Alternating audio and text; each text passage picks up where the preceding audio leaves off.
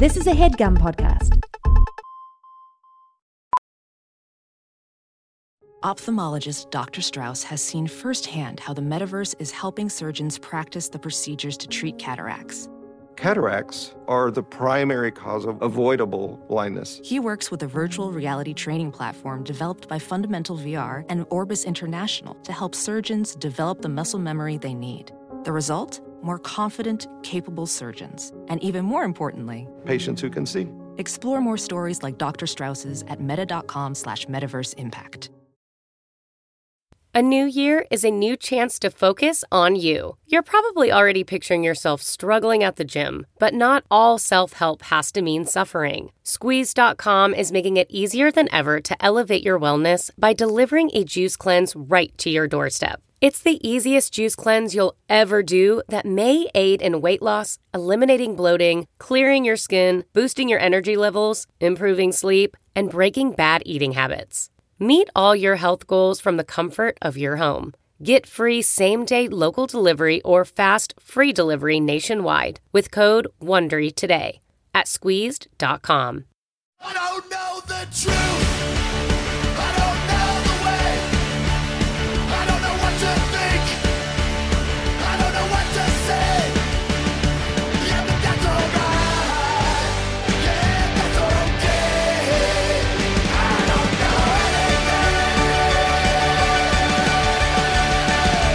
Hello, everyone. Welcome to Factually. I'm Adam Conover. Thank you for joining me once again as I talk to an incredible expert about all the amazing things they know that I don't know and that you probably don't know. My mind is going to be blown. Your mind is going to be blown. We're going to have a great time together. That's been my intro the last couple episodes. Should I change it up? I don't know. I'm figuring it out. I'm trying to evolve with the times, trying to keep the format of the show fresh and interesting. It's been a while since we've talked about vaccines. Months ago, we talked to the drug discovery chemist Derek Lowe. You can go find that episode in the archives. We talked about the incredible mRNA vaccines that we are using to fight COVID-19, the incredible leap forward in medical scientific understanding that they represent, and just basically how fucking cool they are, and how they are this incredibly powerful weapon against this disease that is killing so many people. But unfortunately, the incredible good that these vaccines have done is often overshadowed, especially lately, by the resistance many have had to them. So on this episode, we're going to talk about that resistance. We're going to talk about where it came from and how vaccine resistance has changed over time. The truth is, it's not new. Fear of vaccination goes back a long, long time, back to when people started using vaccines in the first place in the 18th century. Back then, instead of vaccination, it was called inoculation. And basically what they would do is they would take some cow pus or the pus from a person who had the disease, and they would rub it right in your arm. It was kind of gross. It did work, but it wasn't quite as safe as the vaccines we have today. It could potentially kill you. And as a result, a lot of people didn't want to get inoculated. Anti-vaccine cartoons from the early 19th century show people getting vaccinated and then sprouting horns or puking a cow out of their mouth. You should go look these up. They're really funny. And not that dissimilar from the anti-vaccine rhetoric we hear today. The point is, as long as vaccination has been around, there have been people who are really, really opposed to it. But here's the good news. That has not stopped vaccines from changing the world. The vaccines we have today are enormously safe, incredibly safe, and they save 2 to 3 million people's lives every single year. Vaccines have been so successful that it is literally hard for scientists to even put into numbers what our world would look like without them. Here's a quote. The counterfactual world in which vaccines would never have been developed would be so different from ours that an estimate of the impact of vaccines is impossible. They literally cannot calculate how many lives have been saved because our world has been changed overall for the better as a result in countless ways. In other words, in no uncertain terms, vaccines are one of the most profound medical advancements of our time. But still, today, even as we know even more about vaccines than we used to, even as they're safer than ever, even as we have a higher general level of medical education in this country, even now, many reject the truth that vaccines are safe and effective. The anti-vaccination viewpoint has actually gone mainstream. See, until recently, it was still pretty fringe. Followers of the disgraced anti-vaccine doctor Andrew Wakefield, who lost his medical license for sham research on vaccines and autism, well, they mostly existed on, angry Facebook pages. They weren't really much more popular than flat earthers or other weird, fringe beliefs. But since the pandemic, we've seen the continued popularization and political realignment of anti-vaccination sentiment. Anti-vaxxers, in other words, are now an extremely powerful political force that needs to be reckoned with. But how did that change occur? How did anti-vaxxers go from being a fringe movement to something that, cable news is catering to? Well, this latest turn for the anti-vaccine movement dates back to 2014, with a measles outbreak at Disneyland, which grew from largely unvaccinated visitors. Now, the vast majority of the public was pissed about this. I mean, a previously eradicated disease had a new outbreak just because of parents who didn't want to vaccinate their kids for spurious pseudoscientific reasons. So a coalition of parents in California pushed a bill to remove all non-medical exemptions from vaccine requirements in schools. Basically, they wanted to strengthen vaccine coverage in California. But in response to this bill, the anti-vaxxers found one weird trick to make their message a lot stronger. Instead of talking about autism or medical woo-woo stuff, they started using instead the right-wing rhetoric of freedom. They said that this new law was impinging on their rights, and this worked. Right-wing politicians like Rand Paul came out in favor of parents having the, quote, freedom to vaccinate or not vaccinate their kids, and eventually other Republican politicians and donors hopped on board the anti-vaccine express. But the deepening polarization of the anti-vaccine movement was, of course, supercharged by the COVID-19 pandemic. And now we're starting to see people's opinion of vaccines change depending on which party they affiliate with. And that is not great. For one of the most important medical breakthroughs of our time to become politically polarized, I'm going to say that that is a bad thing. And the ramifications of that are something that we're only just beginning now to work out. So here today to talk to us about this issue, help us work through it, and help us figure out what we should do about it is Tara Haelle. She's a science journalist and an educator who studies the anti-vaccine movement. Please welcome Tara Haelle. Tara, thank you so much for being here. Thank you very much for having me. I'm excited to be here.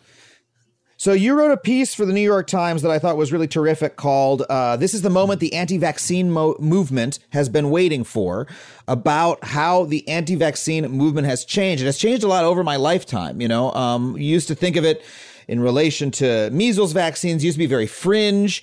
And in recent years, it really has started to feel like it's morphing into something very different and new. So I'd love it, you to fill us in on what that looks like from your view and sort of take us through the history of, there's been so much talk about the science of vaccines. We've had a lot of that on this show, but let's talk about the social history of the vaccine and anti-vaccine movement. Yeah, and it's interesting because it both is and isn't something different, which is going to sound contradictory, but I recently was putting together a PowerPoint on the history of the anti-vaccine movement going all the way back to basically before the smallpox vaccine, which always startles people. I like to tell people that anti-vaccine sentiment preceded vaccines. And how is that was? Well, vaccine, the word vacca is cow in Latin, and that's where vaccine came from because the cowpox serum is what they used for the smallpox vaccine. But before we had that, we had smallpox inoculation, which is where we use, it's called variolation, and they would use the actual pus from a real smallpox sore,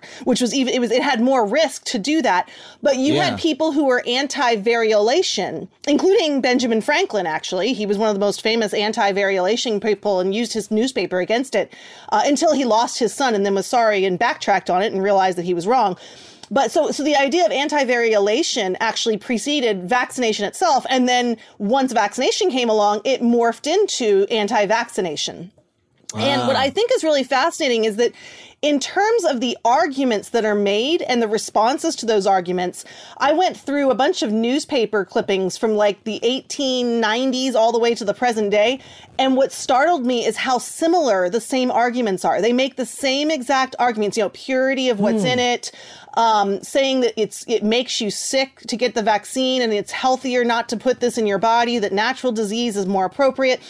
All the arguments, I mean, obviously they didn't have a microchip argument in the 1890s, but a lot of the same things that you hear them saying, there's certain sort of misconceptions about vaccines that I like to call, there's like these zombie ideas, which is you kill it and it comes back, and you kill it and it comes back. One of those is fertility, like worries about fertility. Yeah.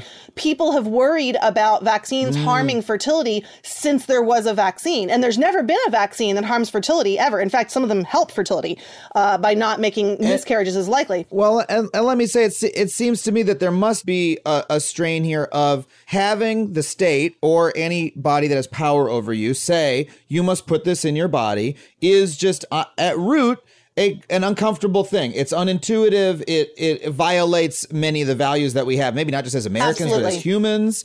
And so there's a core of it that is like really understandable, and I would expect to always exist. Yeah, well, I mean, it feels really. First of all, it's Paul Offit, who is he's the co-developer of the rotavirus vaccine, and he's head of infectious disease over at Children's Hospital of Philadelphia. And something he says that I often quote is that vaccination is a fundamentally violent act. You are taking this needle, which causes pain, and it's got stuff in it that you don't understand, and you're stick it in your body. If we didn't, your natural inclination to be afraid of that actually makes sense. It actually is rational until you understand like what's going on, right? And in some ways, it even applies to the hair of the dog idea, right? A little bit of the a little bit of the pathogen in order to make you less, more receptive, more defend better against it.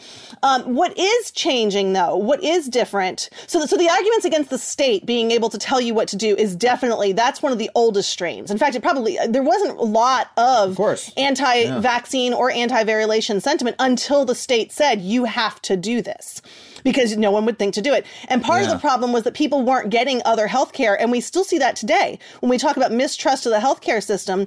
Okay, so you've got, these people over here who are starving and don't have food, or they're not getting good maternal care, or they're not getting other good healthcare, but you want to force this other healthcare, intervention on us. Like, hey, you never came around when my daughter was dying of the other thing, of malnutrition or whatever. Now you're showing up with a syringe, and why should I trust you? Exactly. The thing that has changed is the politicization of it. Now, it's always been political in the sense that the main goal of anti-vaccine activists was to not have the state force them to get it, right? So that political goal has not changed. What has changed is the alignment of the politics. It used to be that politics made strange bedfellows, and you had the folks on the left and the right who were anti-vaccine, and they were fringe on both sides. Yeah. That's how it was just like 6 or 7 years ago. Exactly. You write about the measles outbreak in 2014, which was the result of people advocating. That was when the big argument was the MMR vaccine causes autism. Right. People have been saying that for years. It's clearly a fringe belief. Then enough people are exposed, are unvaccinated, that there's an outbreak at Disneyland. Disneyland. What happened was that, funny enough, 2014 had many, many more measles cases than 2015. But the Disneyland outbreak started in December of 2014. So the turning point was 2015, because that's when all the cases started to spread. And even though we never had as many cases from the Disneyland outbreak as we did from the 2014 outbreaks, there's something sort of mystical and mythical and sort of childhood preservationist or whatever about Disneyland, right? Disneyland's the world. It's the happiest place on earth. Nothing bad is supposed to happen at Disneyland. So for a childhood disease that we have a highly effective vaccine for to break out at Disneyland, sort of the heart of what represents everything that childhood is supposed to be about, I think that sort of hit the psyche of some people in a way that really woke them up to, oh crap, this vaccine thing is a problem. So it was it was sort of that emotional response. And what that did was get the ball rolling to where you had parents who were saying, well, crap, I don't want, I don't want my kids to be infected with measles, even if they're vaccinated and they're the 1 in, 100 kids that the measles vaccine doesn't work in. I don't want measles going through my child who's too young to be vaccinated, or who can't get a live vaccine because the MMR vaccine is a live vaccine. My kid who has cancer, or my kid who has some kind of condition that they can't get this vaccine. I don't want them to be at risk for measles. So parents started banding together and trying to get laws passed that required people there was already laws saying you had to get vaccinated to go to school, but a lot of states had personal belief exemptions. So philosophical or religious exemptions. And some of them were more permissive than others. And the one in California was especially permissive. All you had to do was say, nope, I don't believe in it, period. Like you didn't have to get anything. You didn't have to go to a class. You didn't have to write a formal statement. You didn't have to go to the health department. You didn't have to get a notarization. You just had to say, I don't believe in it, basically. And the parents wanted to get rid of that. And that had been going on for a while, but this one really gathered steam. And then you had the anti-vaccine activists pushing against it. And when they tried to bring up arguments against vaccines from a science perspective, it didn't hold water because the science is very clear on vaccines. There was no good argument from the scientific perspective. So when they realized that didn't work, they pivoted and well, what can we do to get these politicians' attention? And they said, well, it's my child. I get to decide what happens to my child's body. That actually got people's attention, especially on the conservative side, because this is 2015, 2010 was when the Tea Party really gained steam. So this is on the tail end of the Tea Party, but this idea of personal freedom, you don't get to tell me what to do, reaction against Obama's election had really taken hold on the right at this time. So the conditions were perfect for the anti-vaccine activists' argument of personal freedom. I get to decide what happens to my body. I get to decide what happens to my child. That meshed really well with the freedom argument that you were already hearing now from the right, especially. So that meshing is basically when the anti-vaccine activists said, okay, we want to get politicians in our back pocket. Where do we start? Going to the right was a natural place to go. And that's what they did.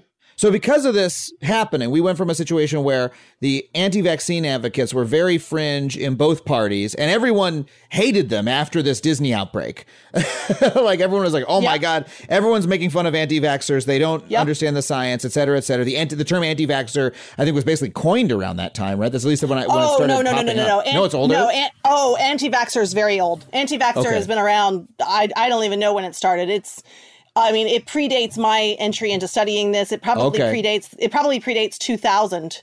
Well, that was the first time. That was the first time I heard it. I think was in 2014, 2015. And that's part of the point is that a lot of people. I remember a friend of mine who lives in Houston. I went and visited her in 2013 or 2014, and I was talking to her about what I did because at that time I was already writing about the anti-vaccine movement. And she was in finance, did nothing related to that. And we were talking just casually. I mean, she was a college friend. And I was talking about how I talked to anti-vaccine parents. And she said, to what? And I said, anti-vaccine parents. She says, what do you mean anti-vaccine? I said, well, they don't want to vaccinate their kids. She says, that doesn't make any sense. Why wouldn't you vaccinate your kids? Yeah. She had never even heard of this phenomenon. The idea that you wouldn't vaccinate had not, it was totally off her radar, but it was very much still around. It was around, it existed, and the term anti-vaxxer existed. I don't use the term anti-vaxxer very often because I think it's a term that people have their own definition for, and it's got a lot of negative connotation. And understandably has negative connotation. Well, it's used as a derogatorily. Yeah, it's used as it's used pejoratively, but it also is non-specific. A lot of people refer to anti-vaxxers. They mean anybody who doesn't vaccinate. And I don't refer to me, an anti-vaxxer, a proper quote unquote anti-vaxxer is an anti-vaccine activist who not only doesn't vaccinate their kids, but who is actively going to legislatures and legislators and trying to lobby against vaccines or vaccine mandates or anything to that effect, and who goes out on the street and does public demonstrations. That's an anti-vaxxer to me. That's separate from a vaccine refuser, which is a person who does not vaccinate and will not vaccinate, but they don't talk to anybody about it. No one even knows it unless they talk to them. Right? Their doctor knows about it, but that's it. To me, that's not an anti-vaxxer. That's just a vaccine refuser. And then you have the vaccine hesitant or the vaccine resistant. So vaccine hesitant are the ones that they have some questions, they're uneasy, maybe they partially vaccinate, maybe they're selective vaccinators. And the vaccine resistant, which are a little bit somewhere between hesitant and refuser, right? So there's it's a very much a continuum. And to me, anti-vaxxers are at the far end of the continuum, which is why I don't use the term, because some people use it to conclude the entire continuum. And that becomes problematic because it's alienating. If you're someone who's vaccine hesitant, you have genuine questions and you feel like your questions questions are valid, you're not going to respond very well if someone says, oh, well, you're just a stupid anti-vaxxer. Well, boom, you just lost them. They're not going to listen to you now. Yeah, because you called them the name. And exactly. I want to come back to all those different spectrums of people, but let's just jump back to the history real quick. So we had this thing where, anti-vaccine advocates were, I used to, do content about, how it was stupid to not believe in vaccines. It was one of the many pseudoscientific beliefs that, to the extent that I'm as part of the skeptic community or the rational, like that sort of, I do that sort of media. You see people make a YouTube video about how dumb it is to not believe in vaccines and how we should trust science and yada, yada. It was a very fringe position, like believing in, I don't know, laying on hand. Yeah, flat earth. It was like a flat earth type thing, right? But then after 2015, you're saying they started organizing and sort of joined the political culture war in a way. Well, and they already had been organized. I think there's a couple of things that were going on. One, they were already organized, but you also keep in mind, if people can put their minds back into 2015, at that point, Twitter had been around for maybe 8 years. I think, and about the same for Facebook. I can't remember the exact dates that either started, but those technologies were in full swing. People were fully using them on a regular basis. But they were just, I don't remember when Facebook Groups was introduced, but Facebook Groups was relatively new, somewhere around 2014 or so. So at the same time that you had this outbreak that was causing parents to mobilize against those who wanted stricter vaccine laws, you had this upswing of use of social media to organize. So they were already organized in their small groups, but they were much more siloed. And now you had this national movement where they were able to communicate much more effectively and get their message out more effectively, just like everybody was. I mean, every fringe group this also affected white supremacy, for example. White supremacy became much more mainstream when it became much easier to get that message out there on social media. There's some really great analyses that Renee DiResta, she's a Stanford scientist who's done some phenomenal, she would be a great guest on this, actually. She's done some phenomenal analyses. We're looking at who was talking to who on Twitter in 2015, basically. And you see this overlap between the conservative sphere and the anti-vaxxer sphere. There was already a strong anti-vaxxer presence on social media, but again, it was more fringe, and this let them, it sort of melded together. There's a really cool visualization in an article she did for Wired where you can actually see the overlap visually. Yeah. And so obviously, the internet, we know how, effective social media, especially algorithm-driven social media, has been at spreading misinformation. Vaccines are a prime example. I did for my last live hour of stand-up I took on the road. I was doing a show called Mind Parasites, and I talked about how the YouTube algorithm, I did a little test where I did a search for flu vaccine on YouTube. And, the first thing that popped up was a UCLA 5-minute video. Hey, here's why the flu vaccine works. Here's why it's effective. And then every single recommended video, or at least the top couple, were, anti-vax, and I'll say these were activists by your definition. So true anti-vax misinformation. And then once you clicked on that, every single recommended video. Then YouTube is these insane that way. And these videos were hours long. And this was around the time that pro-vaccine people or scientists, right? like true health professionals were finding they couldn't even post on YouTube because that was the effect. They post 5 minutes of the truth, and then their audience is bombarded with hours of lies, of people just sitting in front of microphones talking for hours on end about how vaccines will kill you. Now, I did that show in 2019. I actually wanted to film it to be a special, and then I couldn't film it because of what happened? The COVID pandemic, right? And now I'm like, should I film that? I'm literally wrestling with, should I film that show now, right? Should I go take it out on the road now that things are opening up a little bit again? Should I rent a theater and film the show? And I'm like, well, I've got a problem now because my chunk about vaccines is kind of out of date because the entire anti-vaccine movement has completely transformed in the year since, in the couple years since I did that segment. So tell me how that's happened.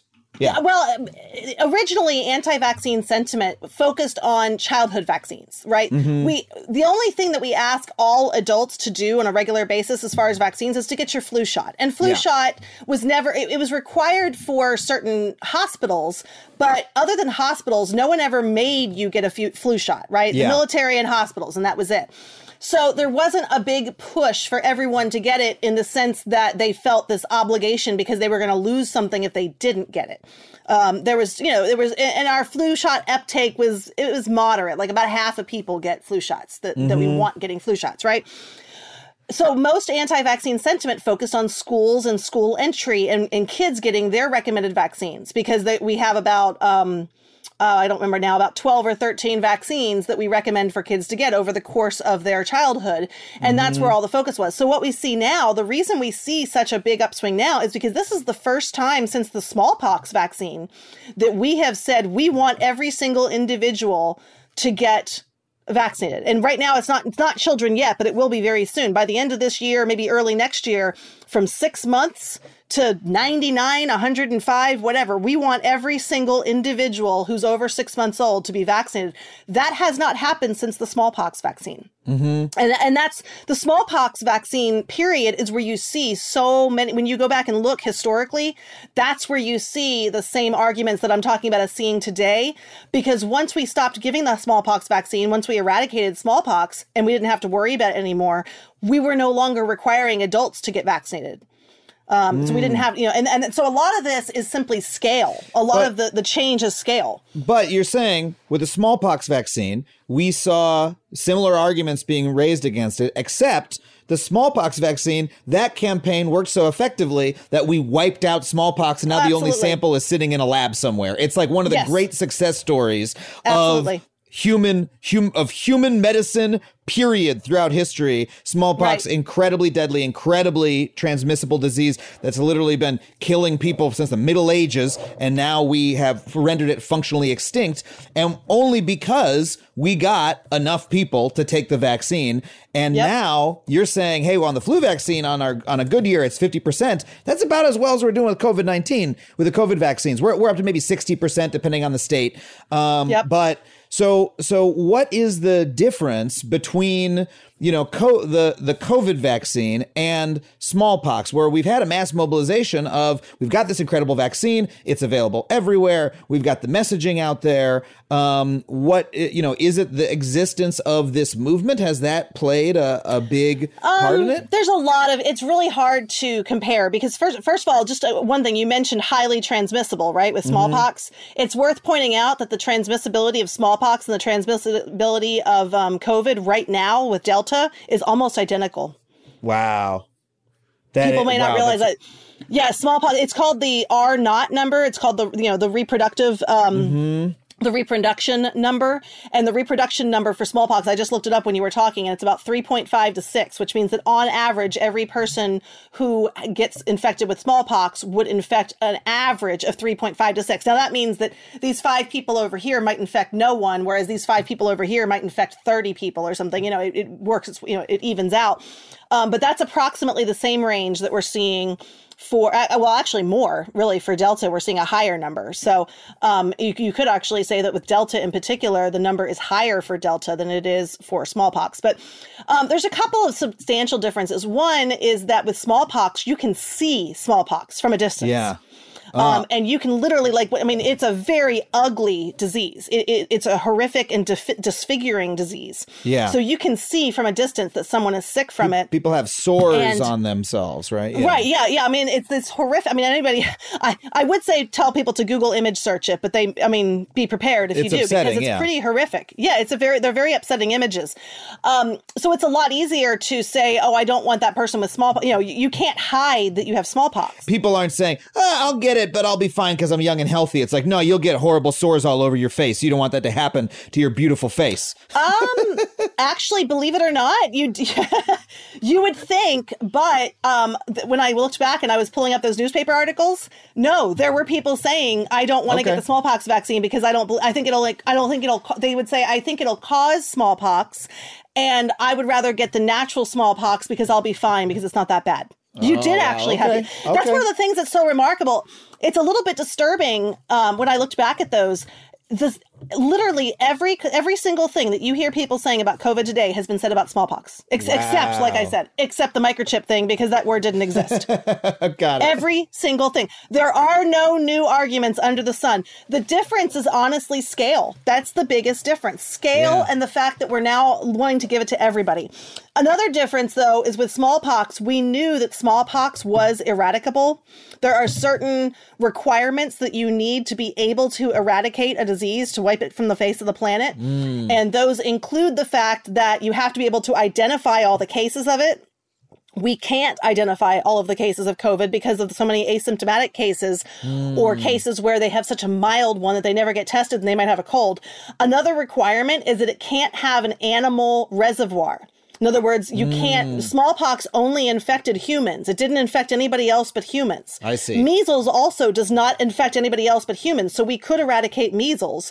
But with coronaviruses, we know already, of course, this most likely originated from a bat.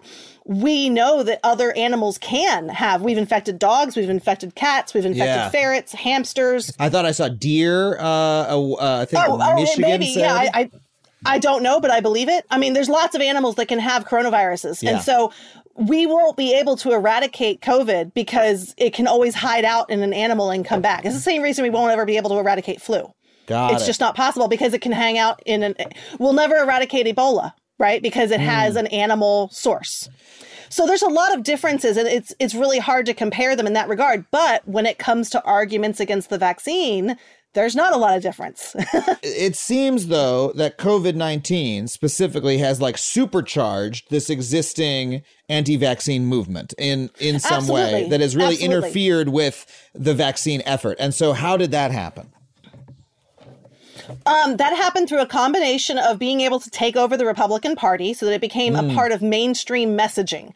We didn't have mainstream messaging coming from the right. It was fringe, right? Once they were able to sort of, they meaning the anti-vaccine activists, once they were able to sort of co-opt this message that already had such salience on the right, then they were able to worm their way in with different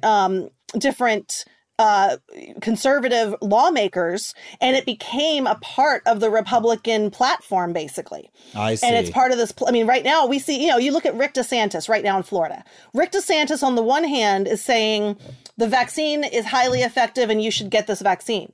Rick DeSantis is also saying, no, you're not going to require my hospital employees to get vaccinated. I mean, how do you, I don't know how to make sense out of that, right? Like that's, that is a very confusing public health message. So you're saying that, yes, this is highly effective and this will stop the spread of this disease, but you're also saying we're not going to require people to get it because it's their freedom to decide not to get it, ignoring the fact that you hear this my body, my choice stuff, right? Yeah. It's not your body. It's your body that gets the vaccine, but it's not just your body at risk. It's every body that you can. I mean, if you're going to go live in a cave somewhere, go be my guest and skip the vaccine. But if you're going to participate in society and interact with other bodies, then you are posing a risk to them. So the combination of that being able to sort of take over a political party, once it took over a political party, we like to think that we're rational human beings who all make decisions based on reason. That is not the case. We all make decisions based on a combination of factors, and rational thinking is a part of that. But we have a lot of emotional thinking, and we have influences from all different kinds of cognitive biases. I could list a dozen cognitive biases that play a role in our decision making. And part of the problem is that when something becomes a party message and a party affiliation message, it becomes part of our identity. Yeah. So instead of it becoming a belief system in this idea of I believe in science, I don't believe in science, it's more that to attack the idea of, to say that you have to get vaccinated becomes across as an attack on your identity, who you are as an individual. The moment someone feels attacked as an individual, that's a problem. And this happened in my own family. My sister didn't want to get the vaccine at first. She was eventually going to get it. She said she was definitely going to get it eventually, but she didn't want to get it early on. And it caused some friction in the family because we wanted to get together as a family, and my husband's immune compromised, so we couldn't until she was vaccinated. And she tried to accuse me of trying to force me. She said that I was forcing her to do something with her body. She started, calling out this HIPAA bullshit, saying, "Oh, you're violating my medical privacy." I'm like, for fuck's sakes, Beth. No, I'm not. It's so funny that everyone has this discovered this word HIPAA and then is using it to mean this thing it does not mean. Absolutely. I was like, Beth, you know what I report on for a living, okay? I hope she never hears this. HIPAA for the record. I just want to make so our listeners know what it means. What exactly, because I've heard this word used before in professional contexts. What does HIPAA privacy actually mean? HIPAA privacy it refers to the, let me get the exact name, the Health Insurance Portability and Accountability Act. And it was signed into office in 1996 under Bill Clinton. And it says that a person who is a healthcare provider or who has access to healthcare provider records, such as a receptionist, that they are not allowed to share private healthcare information about a patient. It does not mean that some random person on the street, I can ask you anything. I can say, have you had cancer before? Okay. Yeah. I'm not violating. For someone to say that it's violating HIPAA to ask if they're vaccinated. Okay. Then it's also violating HIPAA to say, have you ever had the flu? Have you ever had cancer? Oh my gosh, did your grandfather die of cancer? Are you driving drunk? My HIPAA. Are you driving drunk right now? Is there alcohol in your bloodstream? None of that is violating. So the whole idea that telling someone to get vaccinated or asking them if they are vaccinated is a violation of HIPAA is just laughable. It makes no sense. So, but then my sister was saying that I was trying to, it was her body and I was telling her what to do with her body. And I'm like, okay, frankly, Beth, I don't actually give a shit if you are vaccinated. I give a shit if my husband is protected from you if you come to this gathering and you're sick and you don't know it. Yeah. Like, if it just came down to worrying about whether somebody else was going to die or not, I mean, I don't want someone to die, but if they're going to choose, it's kind of like, I mean, this is not the greatest example, but if you're going to choose to do cocaine in the privacy of your own home, and I can tell you not to do cocaine, but you're still going to do cocaine, and you eventually overdose on cocaine, okay, that's a tragedy, that's a shame, you shouldn't have done it, but you didn't you didn't make somebody else snort up cocaine at the same time. You still hurt other people. You probably left behind people who love you and care about you. So I'm not suggesting that there's no harm done, but it's not like you're forcing other people to snort cocaine by you snorting cocaine. Okay. Right. But whereas when you bring a viral load to the wedding, you are bringing a viral load to the wedding. You are releasing all those viral those particles are, and I think that's something that people have a hard time with. I think they have a hard time with the idea of I feel okay, therefore I don't pose harm to you. And that's bullshit. Yeah. You can be pre-symptomatic. You don't have a single symptom yet, and you are expelling viral particles that could kill somebody. Yeah. Well, a good way to think about this. We live in Texas, where the governor he cares a lot more about 6-week-old embryos than he does about 6-year-old children. Okay. And we have 2 kids, 7 and 11, and I withdrew them from school because they were too young to be vaccinated. There was no requirement for teachers to be vaccinated. The governor wouldn't allow masks to be allowed in school, to be required in schools. So even if they wore a mask, no one around them is wearing a mask necessarily. I took them out of school for 2 reasons. One, I didn't want them getting infected. But most importantly, I didn't want them bringing it home to my husband, their father, and infecting him. Because can you imagine that child going through life knowing they killed daddy? Yeah. I didn't want to risk putting my kids in the situation of knowing that they killed their father by accident. Yeah. I couldn't live with myself, forcing them to live with that. Yeah. And I say that with the knowledge that we are privileged enough to be able to withdraw our kids from school. There are millions of parents right now who are terrified and taking the same risk that I was able to take myself out of. And they're living with that every day. And they are terrified that that's going to be the situation that they're in. But the morphing, though, I mean, it's a terrible dilemma to be in. But the morphing of this issue into being another bit of partisan warfare, right? That it sort of fell into. I often think of these issues, the partisan divide in America as being like a gutter, like when you're bowling. And this is not the metaphor I always use, but I'm using it today. Like there's like the gutters, they're the gutters when you're bowling, right? And if it falls into them, it's stuck there, and it can't get back out. Like it's like a trough that these issues swirl around. And, if you're trying to educate somebody on something else, like flat Earth is not part of that, right? I can have a conversation with a Republican or a Democrat about flat Earth generally.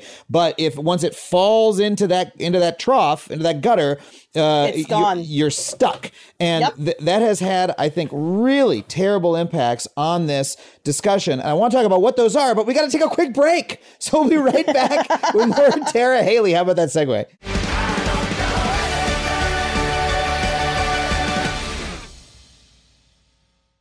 As a Factually listener, you're probably aware of my unwavering commitment to online privacy. Well, Delete Me has been an indispensable tool for me for many years, long before they even started advertising on this show. I've been using their wonderful service. In today's digital landscape, it's alarmingly easy for data brokers to traffic your personal information online. In fact, I would almost guarantee that your personal information is on multiple data broker sites on the internet right now. It's not even the dark web, it's the regular web. These data brokers may be peddling and exchanging your name, phone number, and home address, all without your knowledge. And trying to locate and remove all this data yourself can feel like an impossible task because there can be dozens of these sites. But that is what Delete Me does for you. Delete Me's team of experts scours the depths and the breadth of the internet to locate and remove your personal data. Within just 7 days, you'll receive a comprehensive report detailing their findings and what they have removed. It can be hard to believe, but approximately 41% of Americans find themselves vulnerable to various forms of online harassment,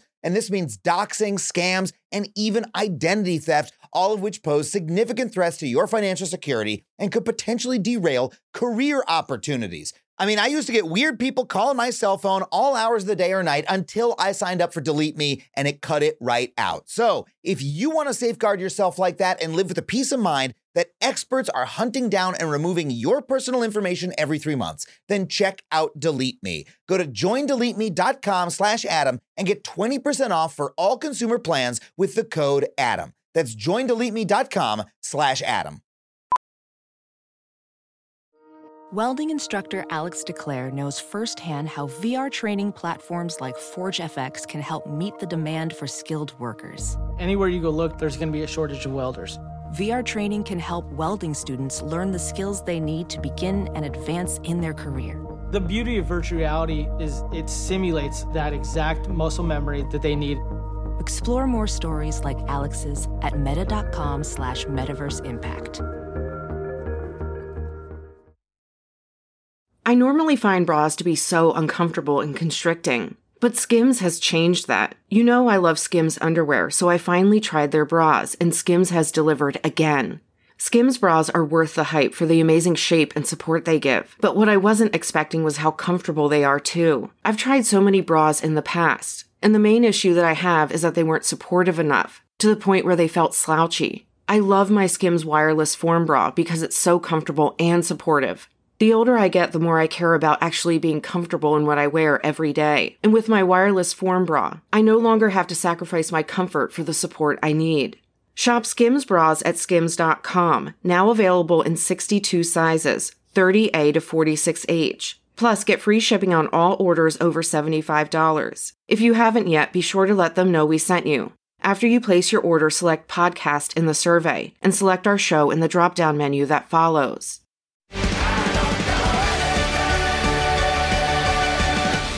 Okay, we're back with Tara Haelle. So look, now we're in a situation where the anti-vaccine movement has gone from, again, a few fringe activists who, are all followers of this one weird disgraced British doctor and the autism link, and we can, skeptics can break it down and make YouTube videos about them, but it's a fringe movement, right? To where now it's a part of partisan politics and our partisan divide, at least here in America.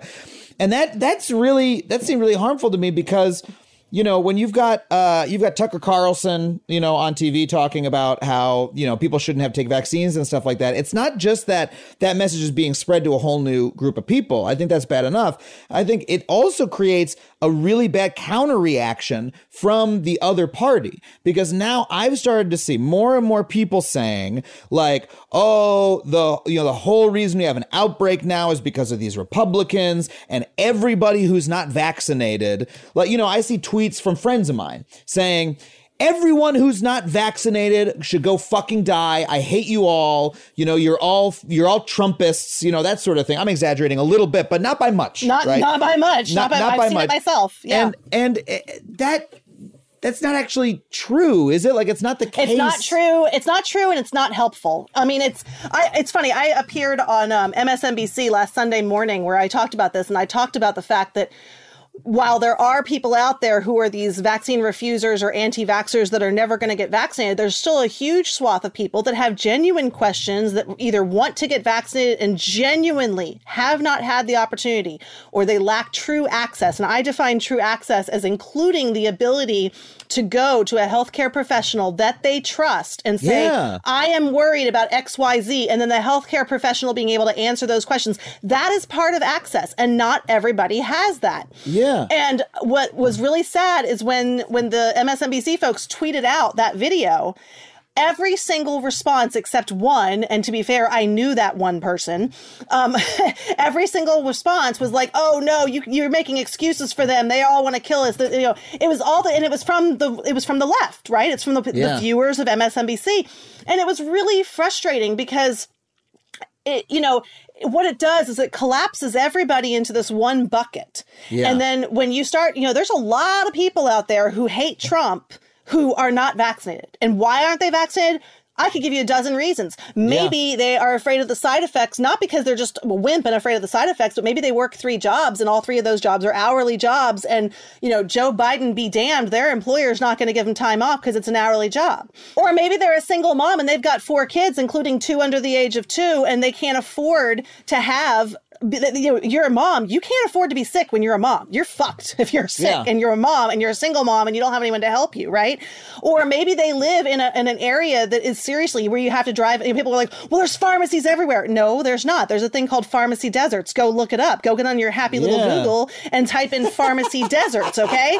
Because there are people who live an hour from a pharmacy. And I'm sorry, but you got to give me a really damn good reason to drive an hour somewhere to put myself in pain, okay? So, there are reasons. And then you have all these people who they might really want to get vaccinated, but look at the Black community, right? The Black community, I know that they know how serious this disease is. When I go into a store here in Texas, it's only the white people who aren't wearing masks, okay? If I go into a store, anybody in that store who's Hispanic or Black, they're wearing masks. They take it seriously. So then if you say, well, why is it lower why is vaccination lower in the Black population? Well, let's look at the history of medical racism. How many ways have we fucked over Black people in the medical system over the past 250, 300 years? Let me count the ways. So it's understandable that they also have less access to people that they trust in the healthcare system. Yeah, you can't entirely disentangle hesitancy from access, because part of hesitancy is not having your questions answered. And part of access is having someone who can answer your questions. Yeah. So in some cases, they might have access, but still have hesitancy. That's a different story. In some cases, they might have zero hesitancy, but they don't have access. And in a lot of cases, they don't have either. Yeah. And it's just not having someone that you trust. And we have not made the effort to have a trusting person, a trusted person go around to each. I have a really good personal example of this, if I can share. My partner Lisa has chronic pain, and so we have had a masseuse come to our house, once every couple months to help her with that. She has sort of like tendon nerve pain stuff. It's really helpful. Wonderful woman who we have a relationship with. She's been coming a couple years, but of course during the pandemic she couldn't come. But the first time we had her come visit after things got a little bit better in LA, we were like, oh, is she vaccinated? We're not really sure. She came. We were like, and Lisa asked, are you vaccinated? And she said, oh, I'm not really sure. Not yet. I'm a little bit frightened of it, and after she left, we talked about like why that would be. And it's like, she's an immigrant. She's not she's not a English as a first language speaker. Who knows how much access she has to medical care. Who knows what, she's not she's not watching MSNBC, right? Right. Like what is the, how much is that message getting out there in the media? Is this someone who has access to care and someone who the government has specifically been trying to reach, right? Yes. When was the last time that she had access to a doctor? But then what happened was we had her come back a month later, and she said she had been vaccinated because Lisa had spoken with her and said, oh, I got the vaccine and I was a little bit sick for a day, but it was fine. And she said, oh, after you told me that made me feel better. And I went and got it because someone who she trusted had said, it's really important and I want it for you because I want you to be safe and it's not that bad. And we simply don't have a medical system that has gone and provided that to people? To give you another example, my dad is, he didn't vote for Trump, but that's because he didn't vote for anybody. And I told him I would just, he would never see his grandchildren if he voted for Trump, and he knew I wasn't pissing around. But he does watch Fox News, and he has a lot of friends that are in the sort of Fox News Trump supporting demographic. He's a Vietnam veteran and so forth and so on.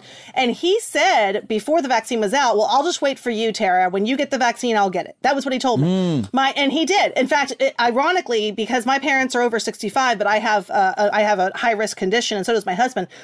My husband and I got vaccinated on the exact same day that my parents did. And it was interesting because the reason they were willing to get vaccinated, my mom is a nurse. She was going to get vaccinated no matter what. But my father, whoa, that's a Freudian slip if there ever was one. But my father is of the demographic that may have been all tough guy. I don't want to get vaccinated. I don't need this stuff. But because he had me as a daughter, and I had spoken to him about this, he was going to get vaccinated. Incidentally, some of his friends that are in that same demographic who did vote for Trump, they're connected to me on Facebook.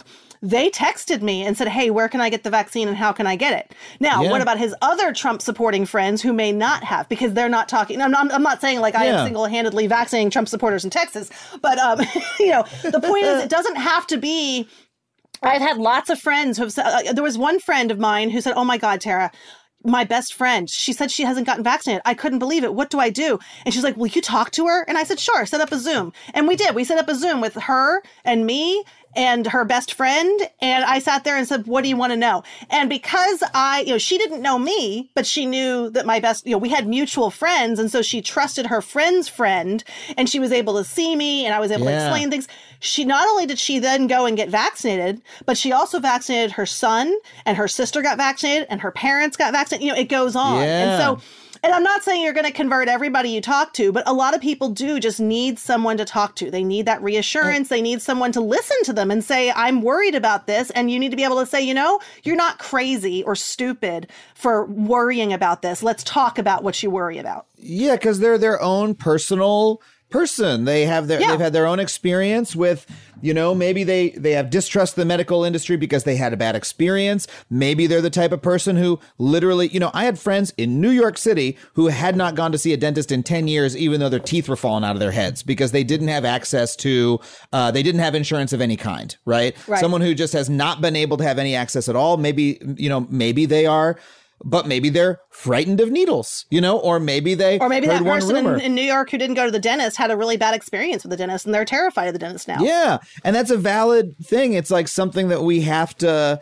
We have this expectation that we can just blast a message out, and everyone needs to automatically do the right thing because we say so. But one thing you learn once you start working with people is you gotta go to them one-on-one. If all it took to get rid of obesity in America was to tell everybody to eat less and move more, then we wouldn't have any obesity. That clearly doesn't work. For lots of reasons, that doesn't work. That's also shitty advice. That tells you absolutely nothing about what you actually need to do. Right. If all it took to quit smoking was to say, hey, don't smoke, it's going to cause lung cancer. Yeah. And that's not a great example because, to be fair, there's a lot of people who very much want to quit smoking and have tried many times and not been successful at it. So it's, there's a different, but the point is that with any kind of health behavior, you've got barriers to it. And, and in general, another thing is when they say like, oh, all these people who are unvaccinated are the ones who are carrying on the pandemic. Yes, the low vaccination rates do make it easier for the vaccine to move through the population. But keep in mind that there are children under 12 who are going to school right now who can't be vaccinated. And they are certainly keeping this pandemic going. And that's not their fault. And then you have people who are fully vaccinated, but they have weakened immune systems, or they get exposed to a big enough dose of Delta. Delta is a really powerful variant that they get sick anyway.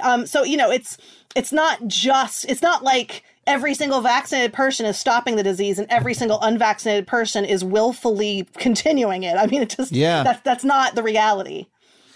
It's just part of how, this is really the more you look at it, the more this is like an overall societal failure, that invented. We've talked about on this show, my interview with Derek Lowe, back when the vaccines were first rolling out, about like how they work. And like, these are like such an incredible marvel of engineering, the mRNA vaccines. They're phenomenal. They're like, they're like they're like as big a deal as going to fucking space. You know, we discovered Yes. we discovered DNA, and now decades later, here we are. We figured out a way to selectively use that knowledge to create a perfect, like instantaneous, response to a path instruction booklet for our own cells to produce an antibody produce an immune response to defeat a deadly disease within, a year of it popping up. We have this incredible response to it. Like it's amazing. And yet we don't have the social tools, buy-in. the social fabric. We don't have the social structure. We have the NIH, we've got this incredible, body that comes up with a vaccine, but yet we don't have the public health system to actually fucking distribute it. And vaccine hesitancy is a problem in other countries as well. This is not a uniquely American problem. I had to give a presentation to some South Korean journalists recently, and I was presenting sort of what's going on in the US, and then there was another speaker of what's going on in Germany, and then there was another speaker of what's going on in Japan.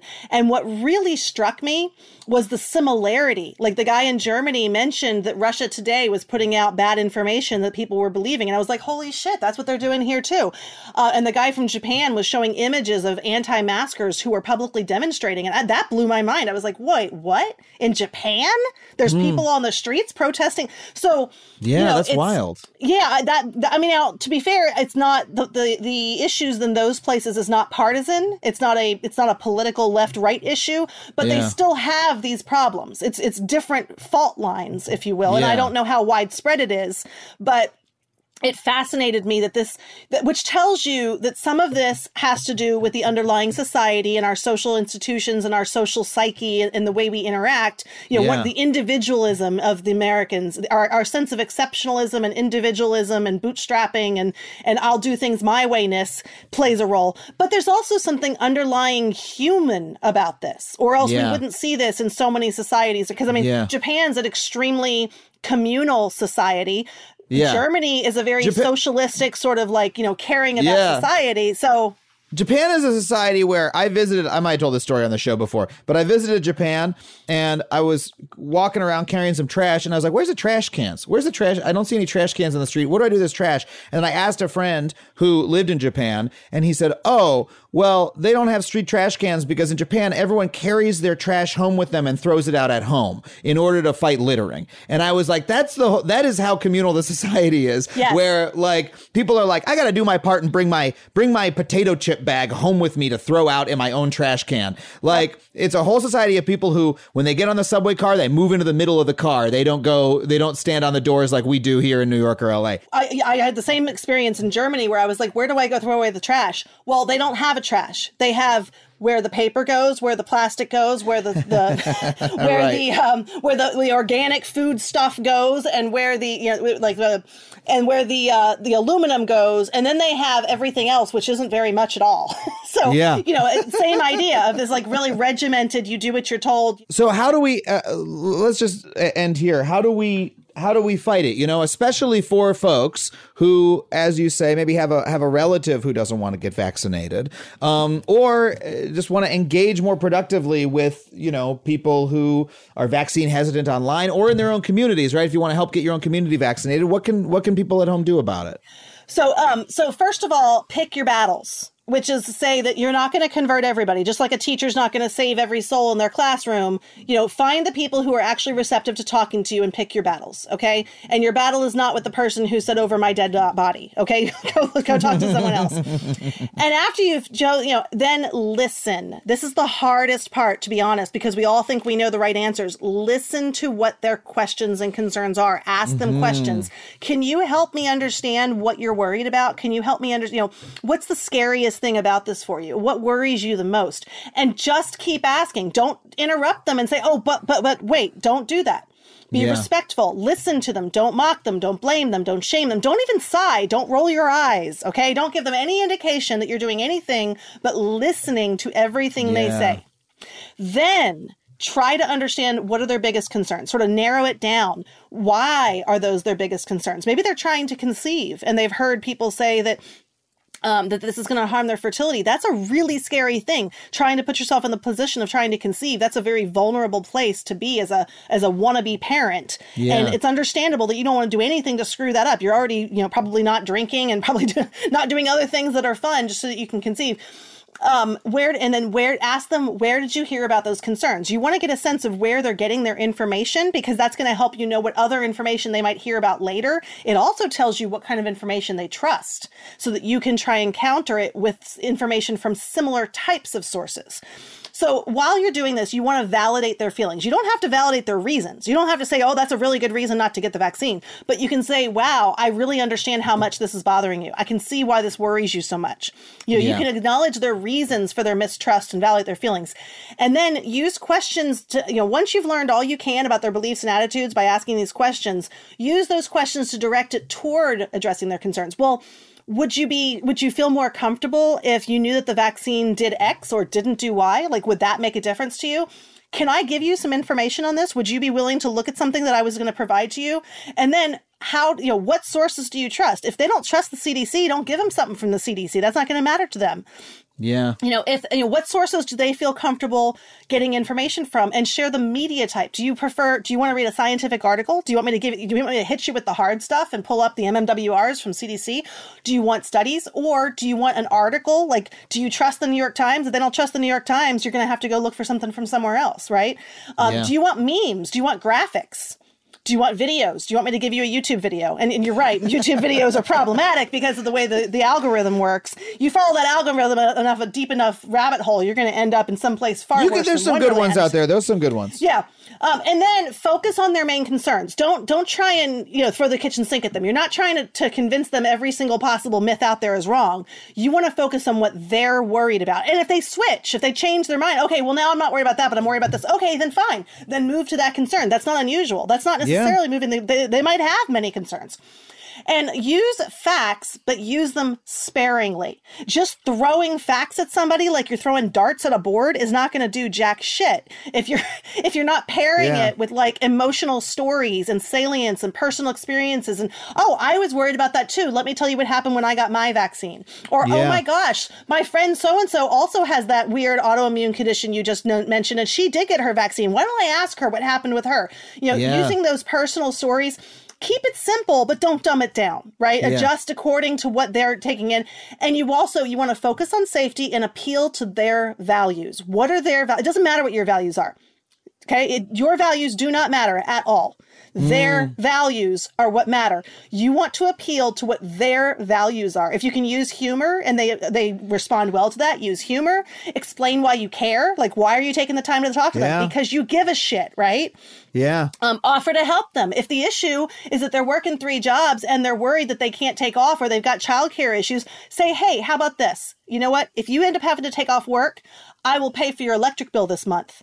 And why don't I watch your kids tomorrow? Just, don't even worry about if you're going to have the side effects or not. I'm just going to watch them no matter what, so that if you don't have side effects, you can chill out and get a day to yourself anyway. Offer to help them. Do what you can. And finally, don't reinvent the wheel. Find good articles and graphics to share. You don't have to make all this shit up yourself, okay? you Google, look for stuff, ask friends and family, go on Facebook and say, hey, vaccine friends, I have a friend who's uneasy about this. Show me your best articles, find the good stuff and keep sort of a folder that you do. So those are my steps. The most important thing, though, even more important than the article, is just being a friend and being a loved one, saying, hey, I got the vaccine and here's how it went for me, and here's why here's how I feel about it, and just being that presence is like, it doesn't always work, but this is how you convince anyone of anything. Yeah. And if there's times when you don't, I've heard people say, I won't allow someone who's vaccinated to come into my office, and I don't blame them. I don't want someone who's not vaccinated coming into my house, but I don't say it like, well, if you're not vaccinated, you can't come to my house. I say it like, I really want you to come over and hang out. But, I have got vulnerable people in this house, and I know that you're trying to be safe, but I can't guarantee that you're not going to be infected and not realize it. So I just don't feel comfortable having you over until I know that you have that protection. There's ways to say that are a little bit nicer than just, oh, you're not vaccinated, fuck off. Right? Well, Tara, thank you so much for coming on to talk to us about this. This has been awesome. I really appreciate it. Yeah, this has been fun. Thank you for having me.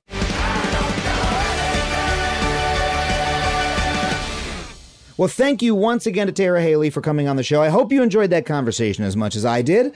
If you want to support the show, just a reminder, you can buy books by our incredible experts at factuallypod.com/books. That's factuallypod.com/books. And your purchases do go to support this show and your local bookstore. That is it for us this week on Factually. I want to thank our producers, Chelsea Jacobson and Sam Roudman, our engineer, Ryan Connor, Andrew WK for our theme song, the fine folks at Falcon Northwest for building me the incredible custom gaming PC that I'm recording this very episode for you on. You can find me online at adamconover.net or at adamconover, wherever you get your social media. Hey, until next week, we'll see you next time on Factually. Thank you so much for listening.